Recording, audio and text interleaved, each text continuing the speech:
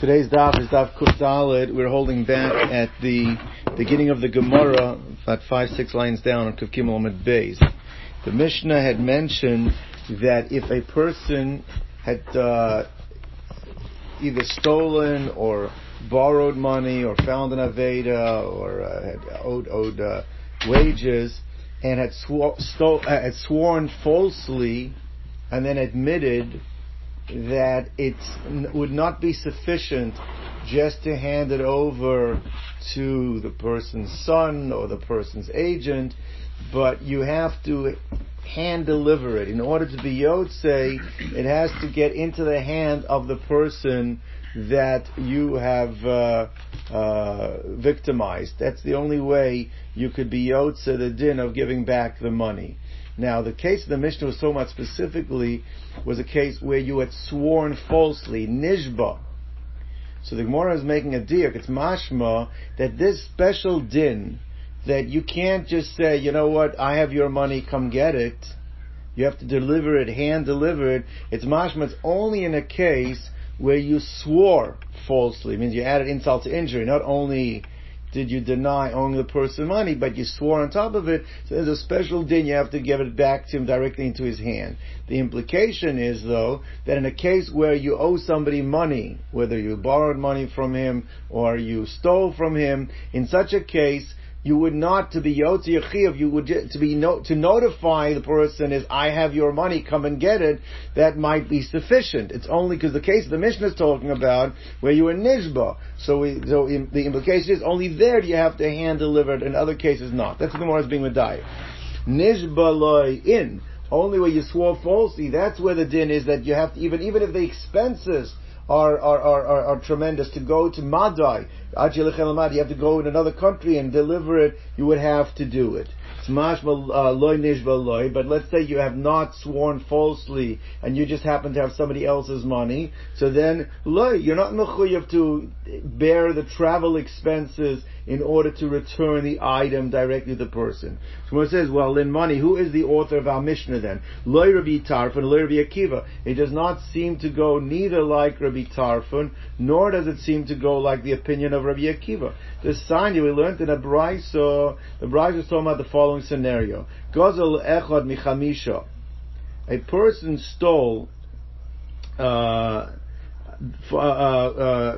one out of 5 people. Means there's 5 people there claiming that you stole from me. He knows that he only stole from one of them, but he doesn't remember it clearly which is the one out of the 5 that he stole from.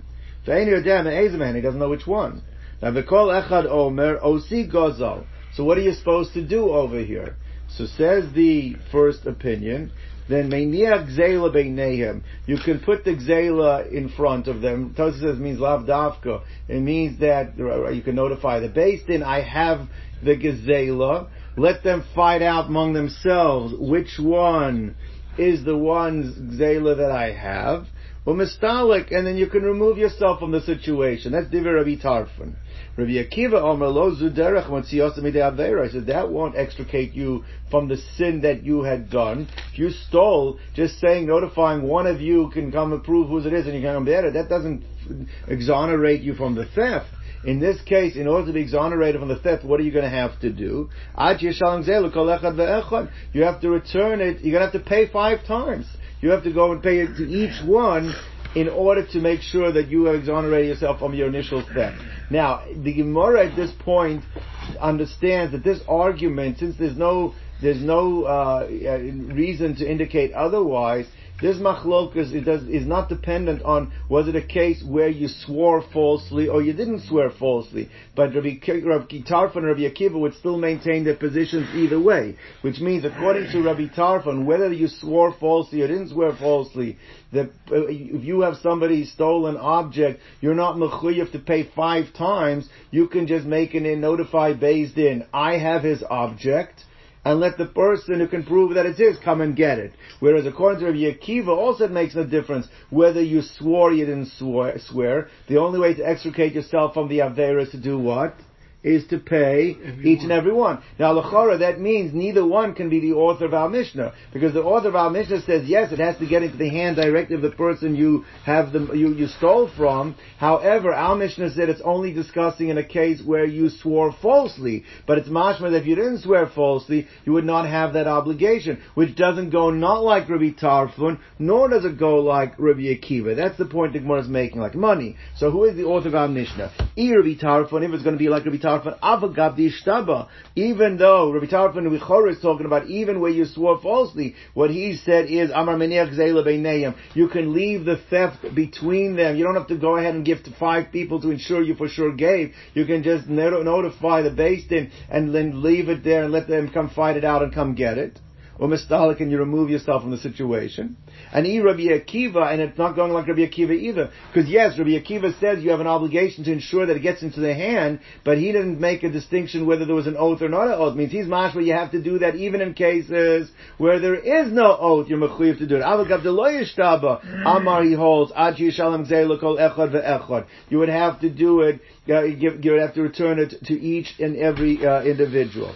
So Gemara says like this: in order to be able to align our Mishnah like one of these two Tanoic opinions, we have to say that perhaps the Machlokas Rabbi Akiva and Rabbi Tarfon was not discussing all situations. It was only discussing a situation perhaps where there was a shvuah.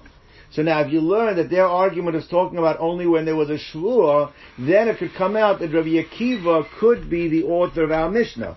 Because what does Rabbi Akiva say? If we're understanding, he's talking about a case where there was a shvuah. It means where there was a shvuah, you're mechuyev to give it back to each and every one in their hands.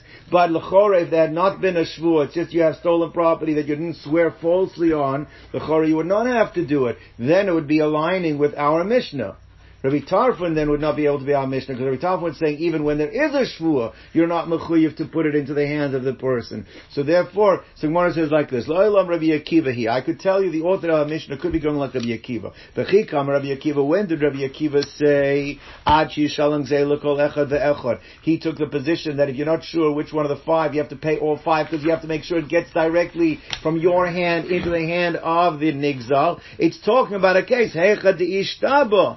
That's talking about where there was a false oath over there. Huda ka'amar. That's where he said it. Now, if you learn that, then it comes out good. Then it comes out Rabbi Akiva would be the author of our Mishnah, that it's only the chiyuv to make sure it gets into the hand, even if you have to bear the expense. In the case of our Mishnah, you have to pay for the plane ride to get to Madai. In the case that Rabbi Akiva is talking about, you have to pay 5 people to ensure that it gets into the right person's hand. Yeah, because there was a shvuah. No shvuah, you're not mechuyev to do that. Now, says the Gemara, my timer, what's the difference that we make this distinction when there's an oath, it's worse? That l'chora, that when there's an oath, you have to make sure that it gets hand into the, and you can't just say, listen, I have your item, you can come get it from me. And when it says, because in the case of, by an oath, the Torah stresses like this. It says, the pasuk says, that, O mikol asher yishava alav la'sheker v'shilem osa v'rosha v'chamishiso yosef alav la'asher hu lo yitneno b'yom ashmos. On the day that you admit your guilt, you have to it says that the persons who it belongs to yitneno. So we already have the general statement that the Heshvav Zela Gadol, you have to return a lost, stolen object. But here it's even more. It says you have to make sure that he gets it on the day that you are admitting your guilt. So what do you see? That it says Rabbi Akiva that additional stress that it says V'asher hu lo yitneno b'yom hashmoso, on the day of your guilt. What does that imply? It's not enough just to say I have it, come get it. You have to actually make sure it gets into his hand. So now, says the Gemara, that pasuk is pretty clear. So what does Rabbi Tarfon do with that? Because we're learning now that the Machlokas Rabbi Akiva, Rabbi Tarfon, so much where there was a false shvuah, and that's why Rabbi Akiva goes with this pasuk. You have to make sure it gets into the person's hand. Even if you have to pay 5 times, you have to go ahead and do it. So how come Rabbi Tarfon disagrees with that? So what does Rabbi Tarfon hold? Rabbi Tarfon says, Avagav dishtabo. Even though you did swear falsely, and technically you should have to make sure that it gets into somebody's hand, even at a cost to you. However, Avad Rabbanan Takanta, but the Rabbanan made a special takana. There was a leniency. They made a takana because they wanted to ensure that people are going to do teshuvah. And if you now have to go and pay 5 times, so you're not going to do it. So there was a special takana. So when it says Avad Rabbanan Takanta, the Sanya Rabbi Elazar Rabbi Tzadok, like Rabbi Elazar Tzadok taught in the Brisa, Omer, the Sanya Rabbi Elazar Tzadok Omer, he said, Takana Gedoy Leskinu. The Chachamim made a special enactment, a great enactment on behalf of the robbers, that if the expenditure is going to come out, like in our Mishnah where you have to go to Madai, it's going to cost you more, the expense of the trip is going to be costing more than the actual principle of what you owe. Mishalem Keren v'chomesh lebeisdin. You can go to the nearest beisdin, you pay it to them, and that exonerates you in terms of the financial aspects, and that allows you maybe ashamo that you can then you can turn around and bring the korban. So this is part of that special takana. So obviously, if you don't have to pay more than the travel expenses, we're also not going to make you have to pay 5 times the expense in order to find out whose hand. You can just turn it over to Beis Din and let them fight it out, even though the pasuk seems to stress it has to get into the hand of the person. So therefore, maybe Ashama umechaper loy. Now, what does Rabbi Akiva hold? There seems to be this takana, right? It says there was a takana. So why does Rabbi Akiva hold no? That even if there is a takana, you still have to pay 5 times. What happened to the takana? So one says a very interesting svara. The one says like this. Rabbi Akiva can hold like this. Yes, there's a difference between the two cases. Where I know that you live in Madai, and it's going to be for the $1,000 that I owe you, it's going to be a $3,000 trip.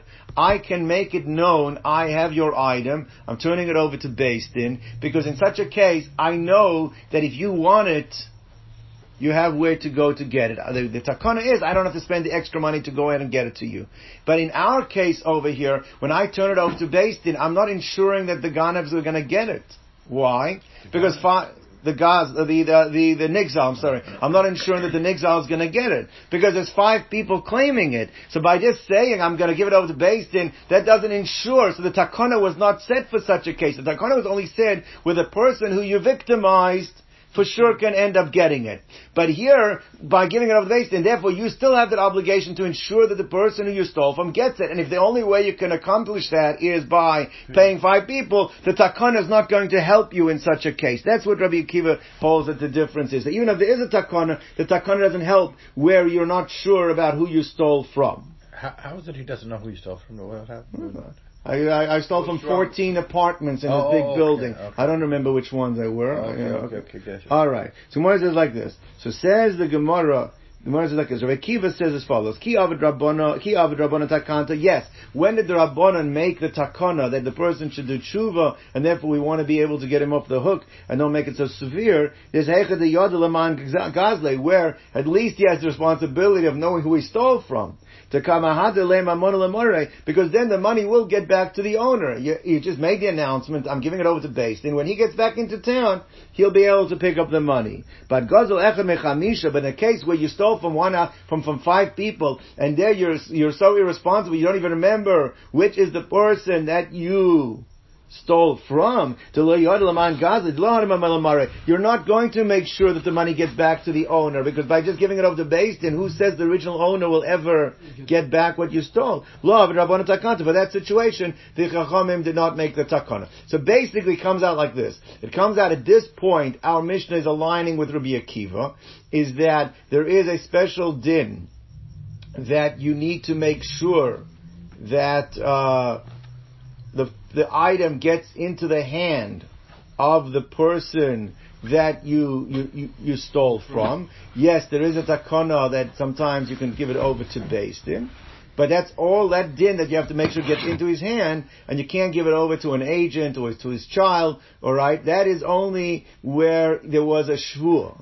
But where there is no shvuah, then you don't have that requirement, that stringency does not going like Rabbi Akiva. Rabbi Tarfon holds even when there is a shvuah, you don't have to give it over. And Rabbi Tarfon actually talking about even a case where you don't even know who the person you stole from. Also, you can rely on the leniency of giving it over to Beis Din. Let's go on. Mosiv Rav Huna bar Yehuda.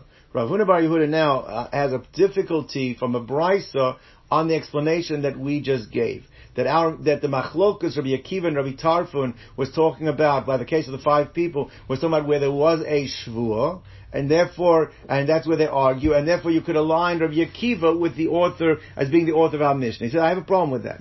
Because look at the brisa. Amr Shimon ben Elazar. Shimon Elazar said, qualifying the machlokas Rabbi Akiva and Rabbi Tarfon, he said as follows: Lo nechluku Rabbi Tarfon and Rabbi Akiva al shelokach echad michamisha.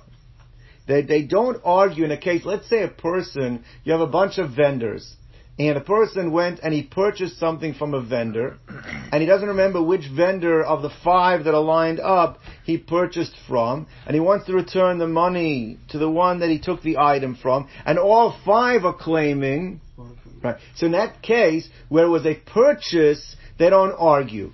Over there, they're not going to disagree. Like there, you have the option. You know what? Just go to Beis Din and say, listen, here's the money. Let them find out which one it is. Because ostensibly, you did not do anything. You were not in violation. Did not anything wrong. In that case, we're not going to make you have to pay 5 times. Even according to Rabbi Akiva, you did nothing wrong. So why should we make you have to pay 5 times? The only machlokas between Rabbi Akiva and Rabbi Tarfon is in a case of alman nechlaku asher gazel echad b'chamisha b'nei adam, where you stole from one out of the 5 people. Even in that case, Rabbi Tarfon holds that there's a leniency that you can leave it with Beis Din and let them fight it out. And Rabbi Akiva Omer, he says, no, in that case, you've done something wrong, you have to return it to one. Now, let's understand. If the case was talking about that there was an oath, right? That means in the case of the Lakeach too, that means that you have to say they have to be equitable. They have to be equal cases. Meaning you're comparing the case of where I purchased and I don't know who to give the money to, or where I stole. Now, if the case is the case of stole is dafka, where I swore that I don't owe the money to anybody, and then I want to do tshuva, and right, that's where Rabbi Akiva. Then you have to make that the same case in the case of where I purchased. What would have to be the case is I purchased an item, I don't remember who is it, and then I swore that I don't owe the money or that I paid already. Now, if that's the case, then you did something wrong in the case of the purchase too. So why would Rabbi Akiva make a distinction then? Between that, only in the case where you stole, you have to give all 5. In the case where you purchased, you did nothing wrong. What are you talking about? You swore falsely. So it must be we're talking about that Rabbi Akiva's opinion is that you have to pay all 5. Must be talking about even when there was no oath. So then it comes out the machlokas Rabbi Akiva and Rabbi Tarfon by the 5 people, someone where there was no oath, where you stole without swearing falsely. Well, then you can't make Rabbi Akiva the author of our Mishnah, because that means Rabbi Akiva holds you have to make sure it gets into the person's hand, not only where there was a false shvur, even without a false shvur. The fact you stole, you have to make sure it gets into the person's hand. That's the Gemara's point over here. Now, if you're going to tell me, if you think we're talking about dafkat ishtaba, that Rabbi Akiva's opinion you have to pay all 5, was only where, in addition to owing the money you swore falsely, so mali lokach, mali gazel, then it should make no difference where it's a case of purchase or it's a case of stolen. You've done something wrong. What did you do wrong? You swore falsely. So therefore that's one point that you see Rabbi Akiva was not talking about where there was an oath. He was talking about even when there was no oath. Masiv Rava, and Rava also brings down a question from a brisa. It says, Ma'aseh b'chosid echad. There was a story with a pious person. Shelokach mishnei b'nei adam. He purchased something from one of 2 people. V'lo hayo yodea me'ezav en lokach. He doesn't know which one he owes the money to. There are let's say 2 vendors next to each other. Uval ifnei Rabbi Tarfon. So when he came to Rabbi Tarfon, Amar lo hanech memecha b'nei mistalek. He says, you know what? Put it down. Let him fight it out. It's not your problem. And when he came to Rabbi Akiva, Rabbi Akiva said, no, that's not enough.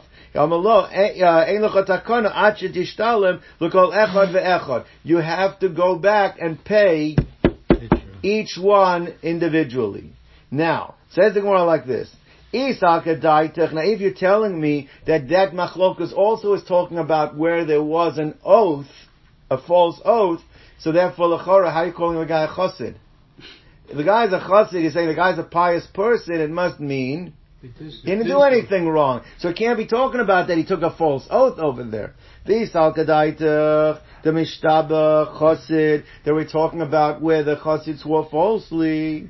The Mishtaba where there's a false oath. Chosid mi Mishtaba b'shikra. Would a Chosid swear falsely? Now you could answer maybe it's like a previous life. Maybe he became a Chosid. That's why he's doing tshuva, but he did the oath before he repented. That first he swore and then he became the chosid. You can't say that because there's a rule in Shas that whenever you come across a story that says Ma'aseh v'chosid echad, it refers to one of two people. It's either Rabbi Yehuda ben Bava or Rabbi Yehuda ben Rabbi Eloi. And we know that these Rabbi Yehuda ben Bava and Rabbi Eloi were not Baalei Tshuva. Right? So you can't say of them, no, they became a chassid later. They were always pious people. For Rabbi Yehuda ben Bava, Rabbi Yehuda ben Eloi, chassidim mikorahavu, they always were pious. So therefore, there can't be that Rabbi Akiva's opinion that you pay each one. He's talking about where there's an oath. You see his opinions even when there was no oath. So we're back to, he can't be the author of our Mishnah. Means his opinion, you have to make sure it gets into the hands of the person. It applies even when there is no oath. Our Mishnah implies it's only when there is an oath. So we have to go back to the drawing board. Ella says the Gemara like this. Your original assumption was, we had a machlokas, that a guy stole from 1 out of 5 people, and he didn't know who he stole from. Rabbi Akiva said, give it back to each one, and Rabbi Tarfon said, put it down and let him go. Now, we originally wanted to say they're arguing about where there was an oath bedafka, and that would mean, Rabbi Akiva's responsibility requires that when you has an oath, that's when you have to make sure it gets into the hands of the person, which then would align with our Mishnah. We've shown that Rabbi Akiva holds you have to give it into the hands of each one, even when there is no oath. So you cannot be the author of our Mishnah. So I'll tell you that maybe the machlokas Rabbi Akiva and Rabbi Tarfon, whether you have to give it in 5, you have to pay all 5 or not. They were talking about when there was no oath. Maybe enachinami, when there was an oath, Rabbi Tarfon will agree with Rabbi Akiva. You got to pay all 5. But we are talking about over there when there was no oath. When there's no oath, you don't have to pay. Make sure it gets into the hands of the person. And then it would come out that Rabbi Tarfon could be the author of our Mishnah. Our Mishnah's mashma, you have to make sure it gets in the person's hands. Talking about Davka where there was an oath. Rabbi Tarfon who said you don't have to pay all 5. You don't have to make sure it gets into the person's hand. He's talking about where there was no oath. That aligns. Now Rabbi Tarfon could be the author of our Mishnah. It won't be Rabbi Akiva, but will be Rabbi Tarfon. La'olam, Rabbi Tarfon he. Our Mishnah then could be going like Rabbi Tarfon. To mod the Rabbi Tarfon will agree. Heichadishtaba, where there was an oath, then you would have to make sure it gets into the hands of the person, or you have to go to Madai to make sure the person gets it. My time, why would Rabbi Tarfon agree with that? Like we said before, because Amakral Asher Hu Lo Yitnena B'Yomash Maso, that when there was an oath, you have to make sure that it gets into the hand of the individual. Now the question is, so therefore, if the pasuk stresses it only where there was an oath, then why does Rabbi Tarfon require that why does Rabbi Akiva require when there's 5 people, you have to pay each one, even when there was no oath? So Rabbi Akiva, what does he hold? Even if there was no oath, konis, where you stole and you don't remember which one you stole, you're right. Min ikaradin, you could say put it down and then fight it out. But the Chachamim, the Chazal penalized you. You steal, you don't know who you stole from. Why should somebody lose? Because of you. You should lose, and you need to pay each one. And now, let's see when it goes like this. Now, let's analyze what we just said. So we're explaining Rabbi Tarfon in our Mishnah, why in our Mishnah does he require you to make sure it gets into the hand of the person? Because our Mishnah is talking about where you swore falsely, and you were moda, and therefore, in order to exonerate yourself in such a case, what do you have to do? You have to make sure it gets in the hand of the person. Says the Gemara like this, L'chora, according to Rabbi Tarfon, why does it have to be where you actually swore falsely? Let's say we're not talking about where you swore falsely, where you are being moda, you are coming to base and you're admitting, you want to make sure that you have no sin.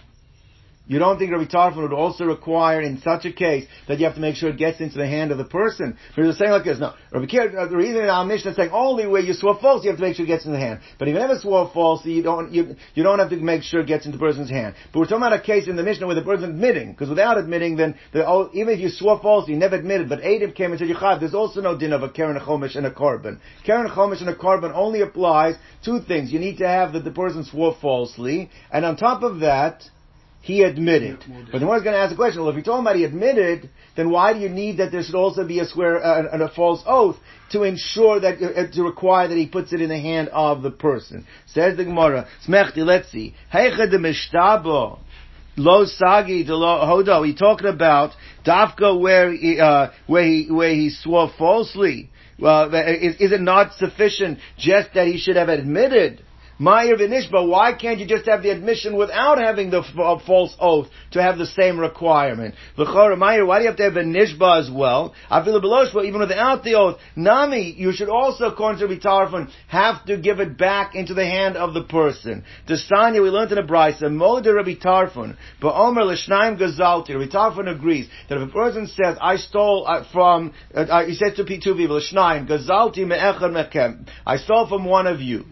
$100. That if you want to be yotze the din of hashava, so then no shekvar hoda. Rashi says it means that if you want to be yotze b'derei shamayim, it's true that in a beis din we can only mechayev you to pay once. Put it down, let them fight it out.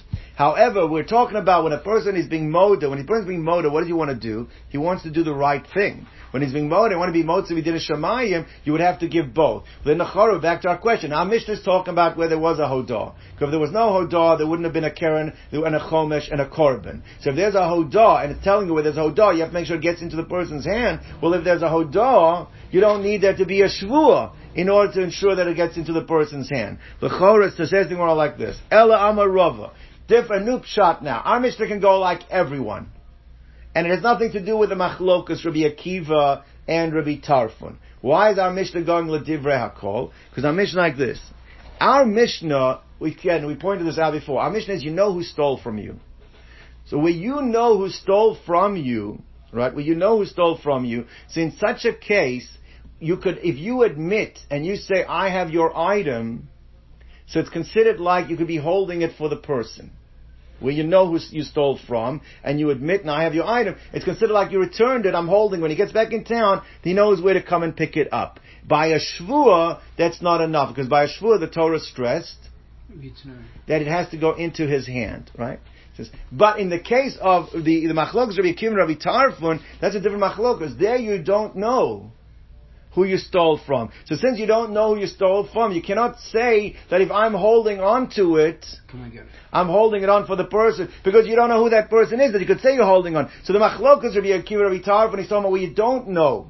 So when you don't know, taka, then there's going to be a machlokas, whether you can say, just leave it where it is, you have to pay each one, that's going to be the machlok. But where you do know, everybody agrees, unless there was a shvuah, that what? I can hold on to it for him, and there's not going to be a machlokas in such a case. Let's see inside. What's it like this? Ela amarova. Shani matnisin. Our Mishnah is different. The kaven the yoda leman gazle. Since you know from who it is that you actually stole, and you're also admitting, you're saying, I want to do the right thing, I want to give it back to him. Since it's possible to get back to the person, it's as if the person would say to you, I'm going to hold on to it in my hands, and I'm holding it for you. You can do that in a case where the person the person wants to give it back to you, and fine, when you get into town, you'll give it right. Therefore, when a person swore, even though in such a case, why don't we say the same thing? Okay, I swore falsely, I'm admitting, but I'm going to hold on to it for you. But there you need a special atonement because you swore. The Torah stresses it's not enough just to hold on to it for the person. What do you have to do? You have to make sure, you have to give a directive for him. But if you never swore and you don't need that additional kapara, so then it's as if now it's turned from being a stolen object or an owed object, it becomes like an object that I'm safeguarding for you, and it's okay to do that. Until you come and take it. That distinction can only be made in the case of our Mishnah, but you can't say that in the case of the machlokas Rabbi Akiva and Rabbi Tarfon, because in that case, you don't know who it is that you stole from, so you can't say that I'm holding it for you. So then you have the machlokas. You have to, even without a shvur, there's going to be a machlokas. Do I have to give it to him? Do I have to give it to him? What do I have to do to be motzi, to be yotze, the kapara? Okay, let's go weiter. So we said in the Mishnah that where you swore falsely, right? It's not enough. You can't just give it to the guy's son or give it to the victim's agent. You will not have fulfilled. You're still liable. You have not exonerated yourself. And if something happens to it before it gets back to the guy, you're considered still chayiv, right? So Gemara says like this: Itmar, that the Gemara brings down in Machlokas. It was stated, Shliach she'asa be'edim. You appointed a Shliach be'edim. Now, the question over here is going to be, let me just set it up outside and we'll see like this. I owe Gene $1,000. If Gene takes 2 Edim and says that I'm appointing you as my Edim to go and collect my money, alright? These 2 Edim show up at my door and say, Gene appointed us to collect the money. Would I have exonerated myself by just giving it to these 2 Edim because Gene appointed them with Gene appointed with the Edim? The agent shows up with the 2 Edim who verify, Gene appointed them as the Edim. By me giving that money to these 2 Edim, I'm out of the picture now. Or do I say no? The fact that he appointed them with 2 Edim, my responsibility is to get the money back to Gene. And if something will happen along the way, then I'm still. Now, everybody will agree that if Gene told me directly, Gene said to me, give the money to these 2 Edim, that means you're saying is I'm off the hook if I give these money. But that's not what happened over here. You just said to these 2 Edim, go get the money. Go get the money might just mean, as we're going to see, is that maybe he's having a problem getting transportation. Go offer him the transportation to get the money, but he still would be responsible if anything happens until it gets to me. So that's the question. When you appoint an agent with 2 Edim, does that already become like you, and as soon as I give it, I'm off the hook, or maybe not? That's going to be Machlokas. So let's see. So Rav Chisda Amar have shliach. It's considered a bona fide agent, meaning that agent represents Gene, and therefore, since that agent represents Gene, when I give him the money, as I said, I put it in your hands. Rabbi Amar lo have shliach. That's not sufficient. That's not a valid agency to get me off the hook. I'm still culpable. I'm still liable until it actually gets into Gene's hands. Rav Chisda Amar have shliach. Rav Chisda said it is considered a valid shlichus, a valid agent, because the hachi tarich le'ugmei be'edim. Why else did Gene appoint this guy with 2 Edim? Appointing with 2 Edim is as if Gene was saying that I am off the hook when I give it to the agent. That's why he got 2 Edim to be there, when he appointed the agent. So therefore, the hachi tarchi ve'ukmei, that's why Gene went out of the way to appoint the agent with witnesses to leike b'rshusei, so that it should be considered as if any payment to them is in the jurisdiction already of the mishalech. Rabbi Amar lo have shliach. Rabbi said that's not valid. That's not. Why? Because Hachik Amar, maybe all the creditor is doing, or all the victim is doing, or all the person who's owed the money is doing, is Hachik Amar inish mehem nahu. He's saying I trust these guys.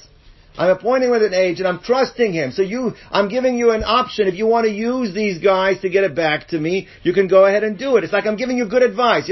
There's this courier service. You want to use this courier service, go ahead and use the courier service. However, if the money doesn't get to my hand, you're still liable for it.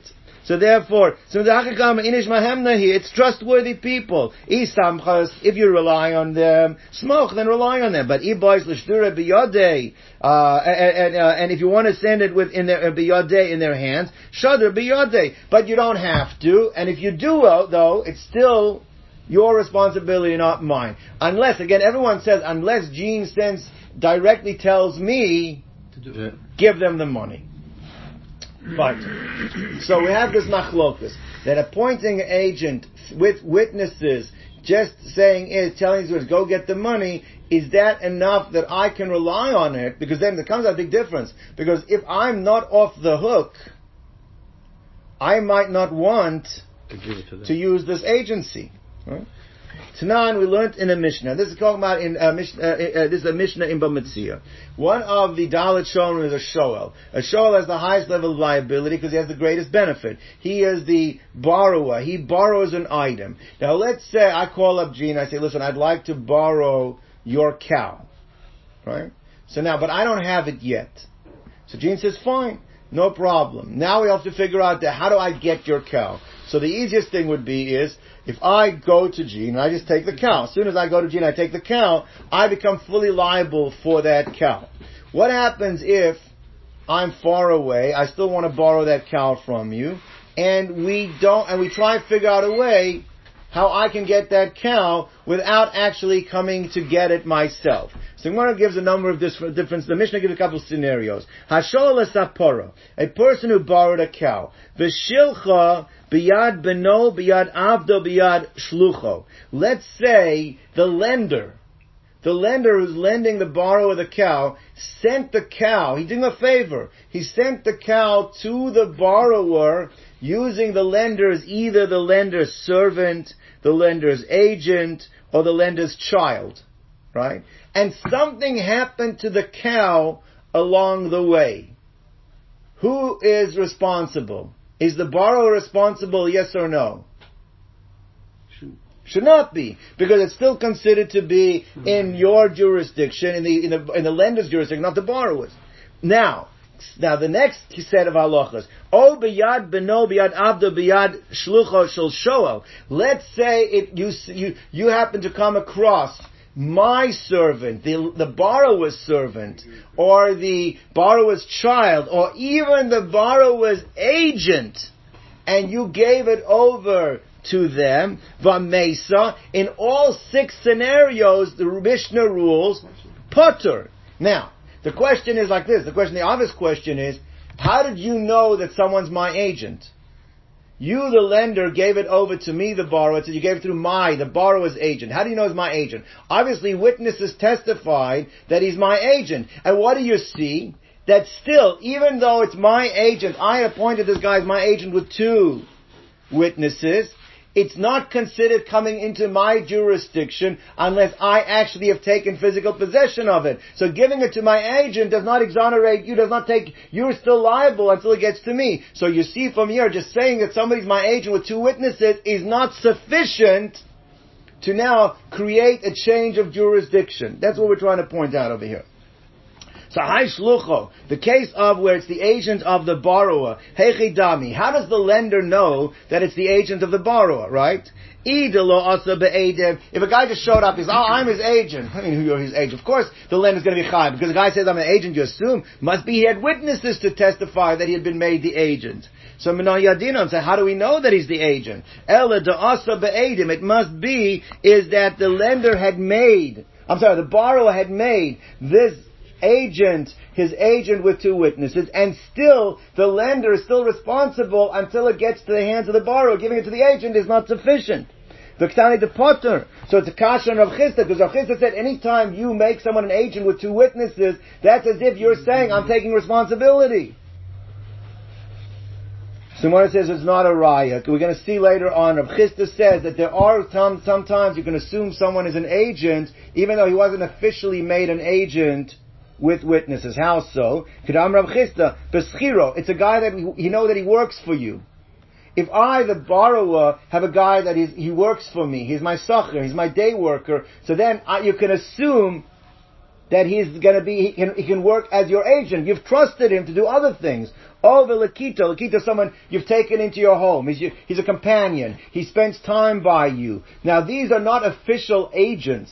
There are people that you would assume the guy has no problem you giving it over to, that's why in that case, Reb Chisda learns, we can see later on, it's not a sufficient agency. And therefore, Zahachanam, you'll say the same thing over here, is Beschiro Velakito, where it's talking about that you gave it over to the borrower's day worker, or you gave it over to somebody who's a companion of the borrower, but that still does not make the borrower responsible for it until it gets to his hand. But Einachinami, Reb Chisda said, if you had, that the borrower had sent someone that he had appointed with 2 agents, with 2 witnesses, then the lender giving it to that person would be considered as if you put it in the hands of the borrower. Okay. Now the Gemara brings down It's really irrelevant. You have to say when you ship merchandise, FOB delivery or FOB shipping. Right. At which point does the buyer? Where's liability take hold? At which point? Right. Tanan, we learned in our Mishnah. Says like this. In our Mishnah it says that if you owe somebody, you swore falsely and you owe somebody something and you have to make sure it gets into his hand, it says you have to make sure you put it in his hand. It's not enough to give it over to his agent. It says, lo yiten, lo livno, don't give it to his son, but lo l'shlucha, and don't give it over to his agent. Now, hashlucha echidami. Now, what kind of agent are we dealing with over here? Ida lo aso be'edim, same question. If it's not something that the victim, it's not someone the victim had appointed with witnesses to be his agent, so then of course you can't just put it in somebody. How do you assume that he's the agent? So therefore, how do you know that he's the agent? So elalav, it's mashma, the aso be'edim, that there was an agency that was made with witnesses. And still we see in our Mishnah that it's not sufficient that you have to mamish put it in. Now, but according to Rav Chisda, when somebody appoints with agents, it's like putting it in the hands of the person you owe the money to. So then why is it not enough to put it into the hands of the agents? So when it says, it's also be'edim, it must be talking about that you did make it with edim, and still it's not good enough. So it's a raya against Rav Chisda, right? It's a raya, in fact, for supporting Rabbi. So Targum Rav Chisda explained again, like we said, this was Rav Chisda recorded before, is Baschir Lakita. The case of Amish is talking about not that you actually appointed, that not that the victim appointed somebody with witnesses. You assumed that he could function as the agent, that the victim would trust him because he's a day worker by him, or he is a person as a companion, you've taken him into your house. Into the right, so there's so we tell him what. But Einachinami, then according to Rav Chisda, if you would learn our Mishnah and you have a person, the guy's in Madai, and if someone shows up with two witnesses saying that the guy in Madai sent me with these two witnesses that I should be his agent, then what would Rav Chisda have to say in such a case? What would the din be? You could give it over to the agent in such a case. Aval shliach she'asa be'edim mai hachanami davashliach would be a valid shliach and you could give it over. When says the problem with that is our Mishnah says like this: if somebody's in murder, you have to put it into his hands. Don't give it to his son. Don't give it to his agent. Then the end of the Mishnah says, and you have another option. What's the other option? If you don't want to take all that trip, what could you do? Is you could go give it to Beis Din. Gemara wants to know, why do you have to come up with that other option? What Gemara could have said, stay within the thing. If you want, you could give it to a shliach that was appointed with witnesses. Why do you have to switch you could give it over to the agent of Beis Din. Instead of switching over, you can give it over to the agent of Beis Din, you could switch it to, you can give it to the agent of the guy, under what circumstances? Where he made him a valid shliach with Edim. The fact that he never gave you that option implies that option doesn't exist. That's the Gemara's point. So when it says Adakani Sefer, instead of teaching the last ruling of the Mishnah that said Aval Nosen Hu, that the last ruling of the case, but you can give it to the shliach of the Beis Din, why do you have to come on to that case? Liv log v'litna b'didei. Make the distinction within the victim's own shliach. When can't you give it to the shliach of the victim? When it wasn't made with Edim. But when it was made with Edim, it should be okay. So therefore, right, so there was shliach also by Edim, but it was made with Edim, hachinami have a shliach, it should be about shliach. And the fact that it never gave you that option, that implies that that's not an option. So one is going to answer like this, that the Tana wanted to make things very, at least complicated in the Mishnah as possible. Like this.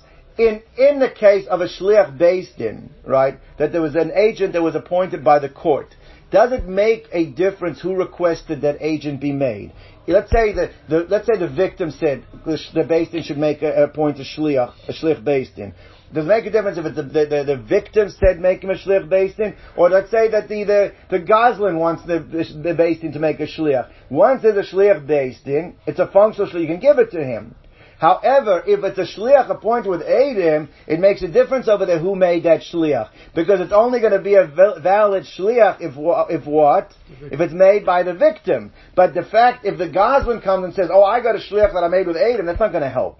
So the reason why the Tana of our Mishnah did not switch to a case of a shliach with Edim, because by shliach with Edim you have to discern, you have to show the distinction between who made him the shliach. Whereas when you talk about a shliach that was made by Beis Din, you don't have to make that distinction. So it was a lot easier, and it's a lot more clear cut. It's unequivocal in the case of a shliach of Beis Din. It's not so clear when it's a shliach made with Edim that you have to identify who made the shliach. That's why we didn't jump to that case.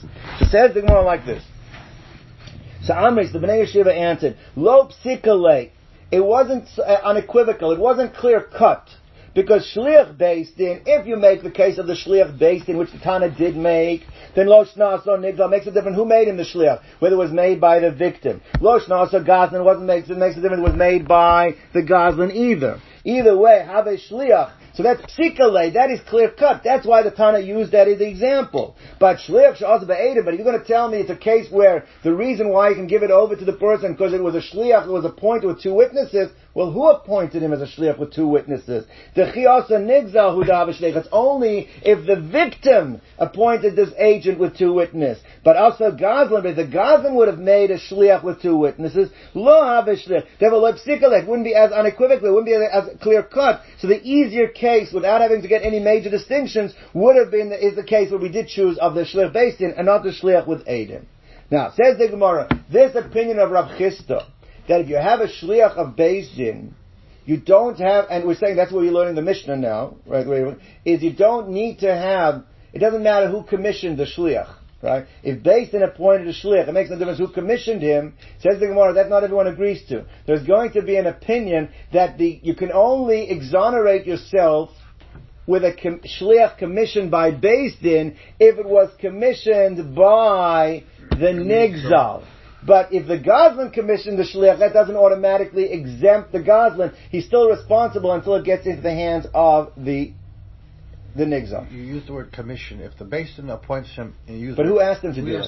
Who asked the Beis Din to do it? Okay. So it says more like this. La fuke mehai gatana. Well, we just said now that if there was a shliach commissioned by through Beis Din, it makes no difference who commissioned it. That's not everyone agrees to it, to the exclusion of the following Tana. Not every Tana agrees with that. The Sani, we learned in the Brisa, Rav Shimon Elazar Omer, shliach Beis Din she'aso nigzal. If there was a shliach of Beis Din that was appointed through the request of the victim, v'lo Gazlan, and it wasn't appointed through the request of the Gazlan, or if there was a shliach who was appointed through the request of the Gazlan, v'shalach halah, and the nigzal then sent someone to take it from that agent. So under that circumstance, it entered the jurisdiction of the nigzal. So there's only two ways to enter the jurisdiction of the rishus of the nigzal without the nigzal himself taking it. One is either he solicited the Beis Din, he asked the Beis Din to make the agent. So as soon as it gets into the hands of that agent, it's considered. Or even if it was requested by the Gazlan, but the nigzal sent someone to take it from the Gazlan. So in both those cases, we consider it entering the hand. But just to stand alone because the Gazlan asked for Beis Din to commission someone and make a shliach would not exonerate the Gazlan from any liability until it would get into the hands of the nigzal. So this disagreeing with what we said before. It's a machlokas. So it says them like this. Sha'asa Gazlan, v'shalach halah, and the nigzal sent someone, v'natal shalah, and took it from the shliach, miyada, then only in that case it's potter. Alright, says the more like this. Rabbi Yochanan and Rabbi Elazar agreed with Rabbi Chisda said before. Rabbi Yochanan and Rabbi Elazar Dami Travayu, that both say, Shliach she'aso be'edim, that if you have an agent, that the nigzal, or the person owed the money, the creditor, appointed an agent with two witnesses, have a shliach, he's a complete agent, and as soon as you pay that guy, you've exonerated yourself. V'im Tomer Mishnah Seinu. Now, how are you going to learn our Mishnah? Because our Mishnah seemed to have said when you give it to the shliach or the son, it's not enough. You have to take it directly. So Gemara says like this, that our Mishnah you could learn of one of two ways. One way we already learned before, like Rav Chisda explained. But the other way is like this. B'mamtzilo shliach. The case was where you know somebody's going to the city where the guy owes you the money, and you say, listen, do me a favor, drop by and offer your services to the guy. But it wasn't an official appointment where you said to Adam, you should go and get the money for me. So that's the way the Mishnah means. It's an agent that was made as a convenience, but not as an official appointment. Where you presented an agent. Now you tell him, listen, you're going to that city anyway, stop by, the guy owes me money, see if he'll give you the money to bring for me. And you never sent him officially to pick up the money. So I'm sorry. So that there's a person that, this way to read it, the person over there owes me money and he's not sending me the money. The guy owes me money, he's not sending me. So Ischazile appeared before him, offer your services. Maybe you can't find anyone to do, and you'll offer your services. But that's not an official appointment, because that means you're just doing him a favor, but still the liability would be on the Goslin. It wouldn't be considered like coming to hand of the Nigzal.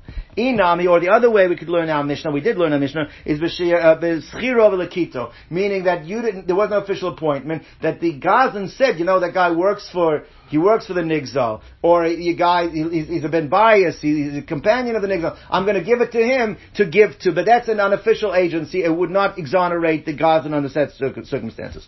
Am Rabbi Yehuda Amar Shmuel, Ei meshalchin mos b'diyukni.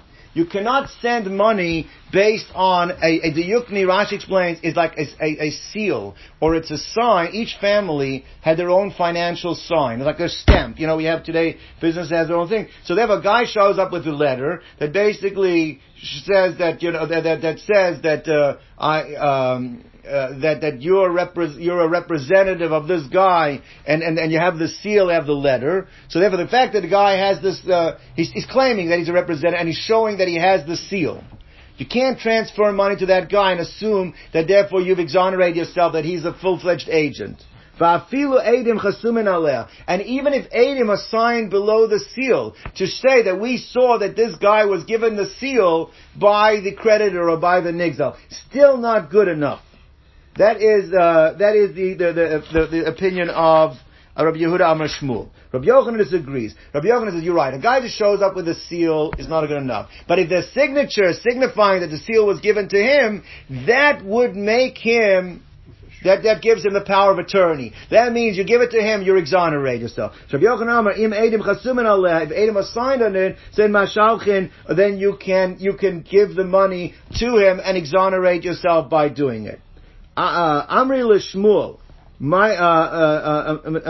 Amri l'shmuel, my takanto. So the Bnei Yeshiva asked Shmuel. So let's say you want to make sure you want to give money over, and somebody owes money, and this guy shows up with a signet, with a seal, and you want to give it to him, but you don't want to have responsibility. What is the right mechanism to remove the responsibility from the debtor, that once he's transferring it to the creditor, he's no longer responsible? What should you ask for to be able to be exonerated? So when it says like this, so when it says Kihad Rabbi Abba, so he says what Rabbi Abba's mechanism. Rabbi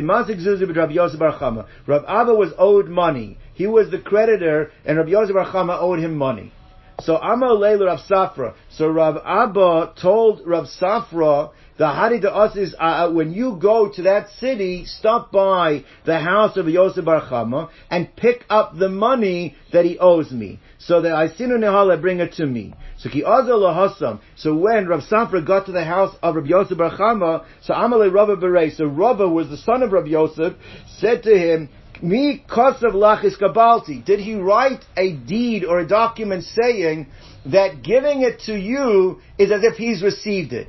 Means if you have something shown that by giving it to you, his kabalti is considered paid, then I can give it over to you. But if you don't have that, then I'm worried I'm still going to be liable. I don't want to give it to you.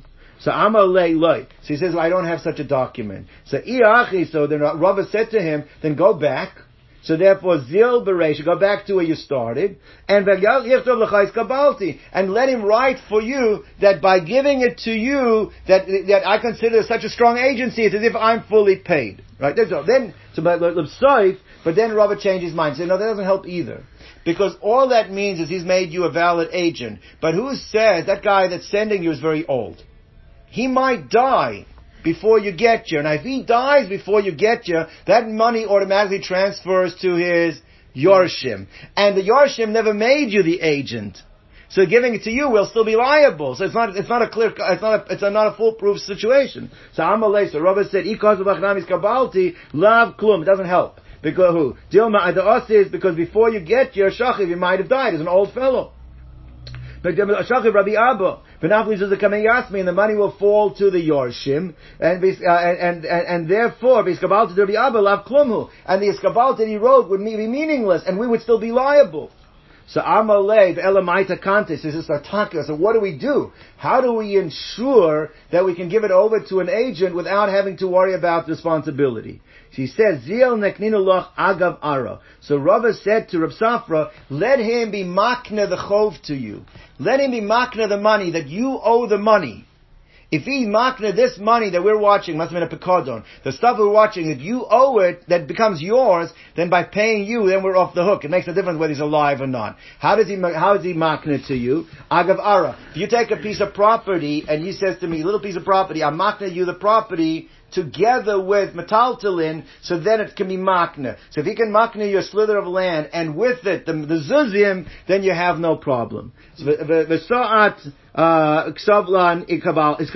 and then you can come and write to us a receipt that I have received the money from you, and now you're the owner of the money, so we're off the hook. That would be the best way to do it.